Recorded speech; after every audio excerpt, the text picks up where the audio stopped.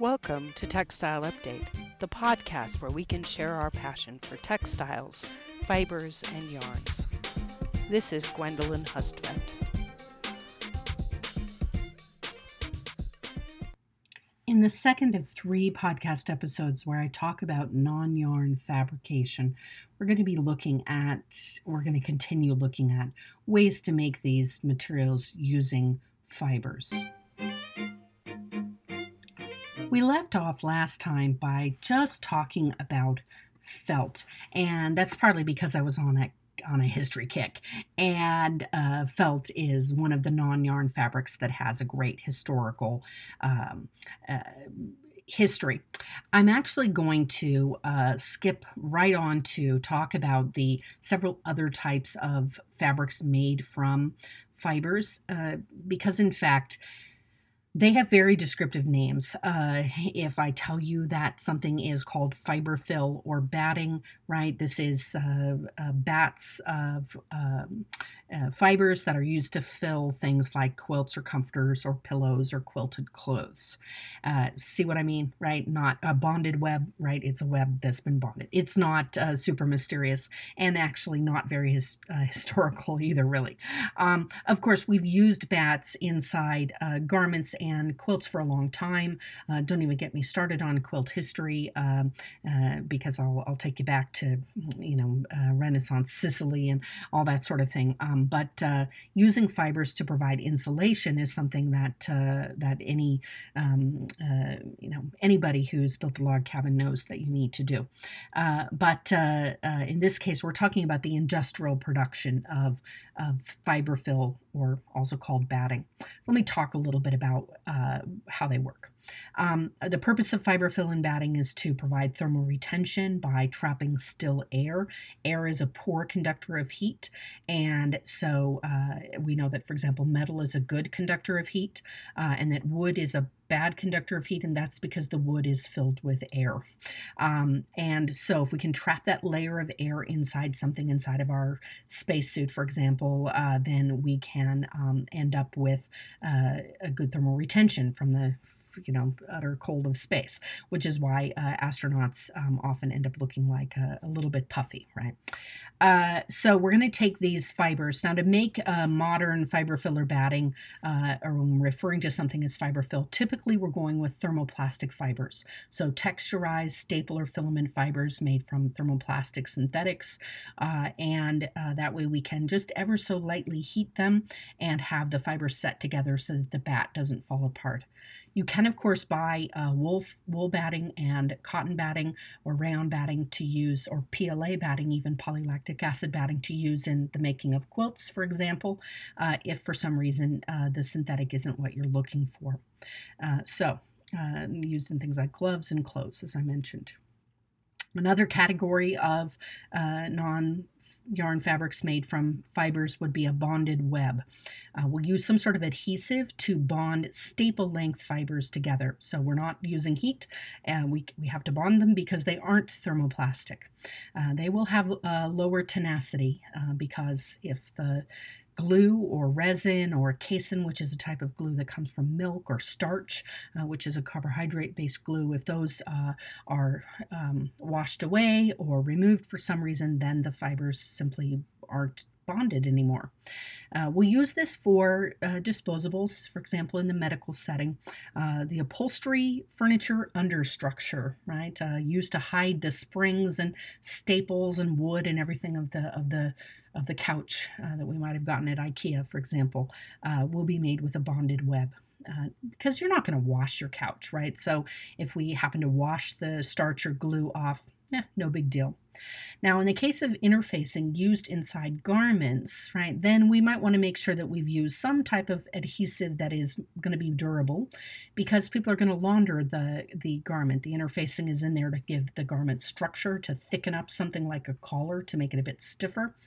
Although you could see if you've laundered something often, it will become soft, and part of that softness is the fibers that are being broken during laundering, but also because the interfacing maybe have lost its glue and is basically slowly falling apart and turning into a kind of pulp inside the garment.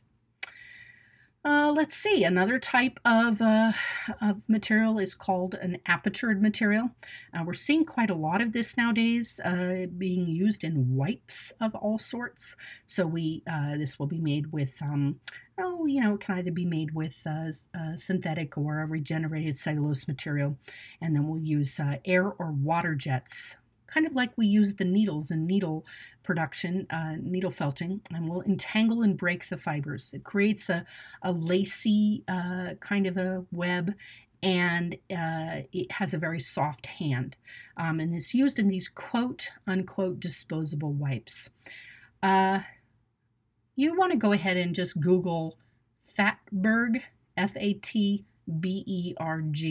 Yep, it's like an iceberg, only it's made out of grease from restaurant traps that have been poured down the drain, enmeshed with disposable wipes that people have flushed down the toilet. You should never flush a wipe down a toilet. You should only ever flush approved paper down a toilet. The wipes will never come apart. This aperturing is not enough to actually, it's enough to make a piece of fabric. You've just flushed a piece of fabric down the toilet. It's not going to degrade. It's not going to come apart, right? The paper, yes. The piece of fabric, no. And so you end up creating a huge problem for many cities. Just like I said, Google Fatberg. I don't even want to get into it. I'm kind of throwing up in my mouth a little bit. The point is, there is no such thing as a flushable wipe. There is no such thing. They're just lying. They're passing the buck, right? They're passing the buck to the city, to the taxpayers who have to pay to get these things out of the sewage system, while they laugh all the way to the bank with the money that you've paid them for the product. Just don't do it. Do not flush a wipe down a toilet. I say this as a textile expert. Oh boy. Okay. Who doesn't love a nice face mask? But I wouldn't flush it down the toilet. All right. Another way that we can hold all these fibers together, because we're still talking about non-yarn fabrics that are made from fibers, is to print the glue on the surface, right? And in fact, this is basically just a piece of paper that has the glue printed on it to make it a little bit sturdier. So if you've ever wondered why disposable towels, paper towels, will often brag about their quilting or have cutesy little designs, turkeys on them for Thanksgiving, or teddy bears wearing pilgrim hats or something, it's because they had to print something on the surface anyway. They were printing the glue. They might as well have made it cute or quilty looking while they were printing the glue on the surface of the paper, just to make it a little bit more sturdy while you were using it to clean up your little mess. Another way that we could hold those staple fibers together, especially if we're going to have very absorbent fibers that we don't want to put glue on because we want them to really soak things up. I'm thinking of medical disposables here. We might actually apply a film to one side and melt the film a bit. So we still have one side that's the absorbent fiber, like the rayon. The other side is this thermoplastic film. It gives us the added benefit that it prevents moisture transfer, right? So you can spit in the cup at the dentist, and your saliva, your little dribble, right, that goes down your chin and lands on the bib, won't soak through. It soaks into the bib, so nobody's just looking at a mouth glob, but it doesn't actually soak through into your nice suit underneath, right? So that's heat fused, and that's a very handy application. And finally, and this is when I saved, I'm going to talk a little bit about synthetic suede in a second. But finally, I've saved spun bonded for last because this one, it's just obvious when we think about it. Those filament fibers that we extruded that were all hot and needed to be cooled down, what happens if we just tangle them up while we're extruding them? What happens if we actually take that spinneret and we shake it back and forth and spray those fibers that are being extruded onto a huge greased sheet of metal, right, that they aren't going to stick to, but they stick to each other? We create spun bonded materials. And in fact, spun bonded olefin can be produced in such huge huge quantities that will wrap houses in it. So Tyvek brand house wrap is made from olefin that's been spun bonded. Because the fibers are a little bit warm, as they cool, they stick together, right? So we end up with a very tenacious material that has teeny tiny little pores in it because it's not a whole solid sheet. And the little teeny tiny pores, especially if we have a fiber such as olefin that's so intensely hydrophobic, will allow the subtle wicking of moisture vapor through those tiny pores. So that is the main methods of producing and then naming. You just name it after the method you use to produce it. Non-yarn fabrics that are made from fibers. I want to talk just briefly about a special one because it's really kind of cool. So synthetic suede. I'm going to talk a bit more about leather in the next episode, but for people who want something that has some of the properties of leather, so it definitely has a feeling of sponginess, right? So it has a very unique hand, and it has some waterproofing, right? Some great water properties.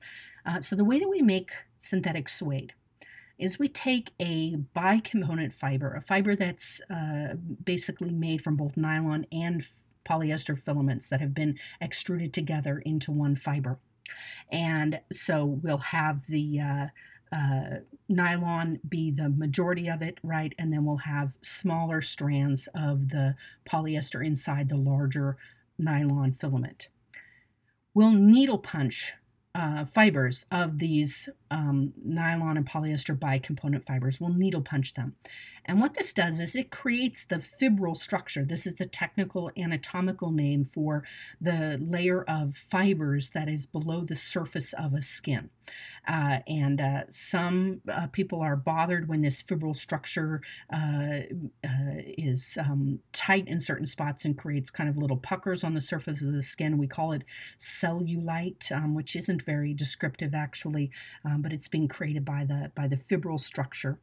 And so we'll needle punch these fibers to make basically a needle punched felt, and we'll have tangled the fibers all together and made something that's fairly sturdy.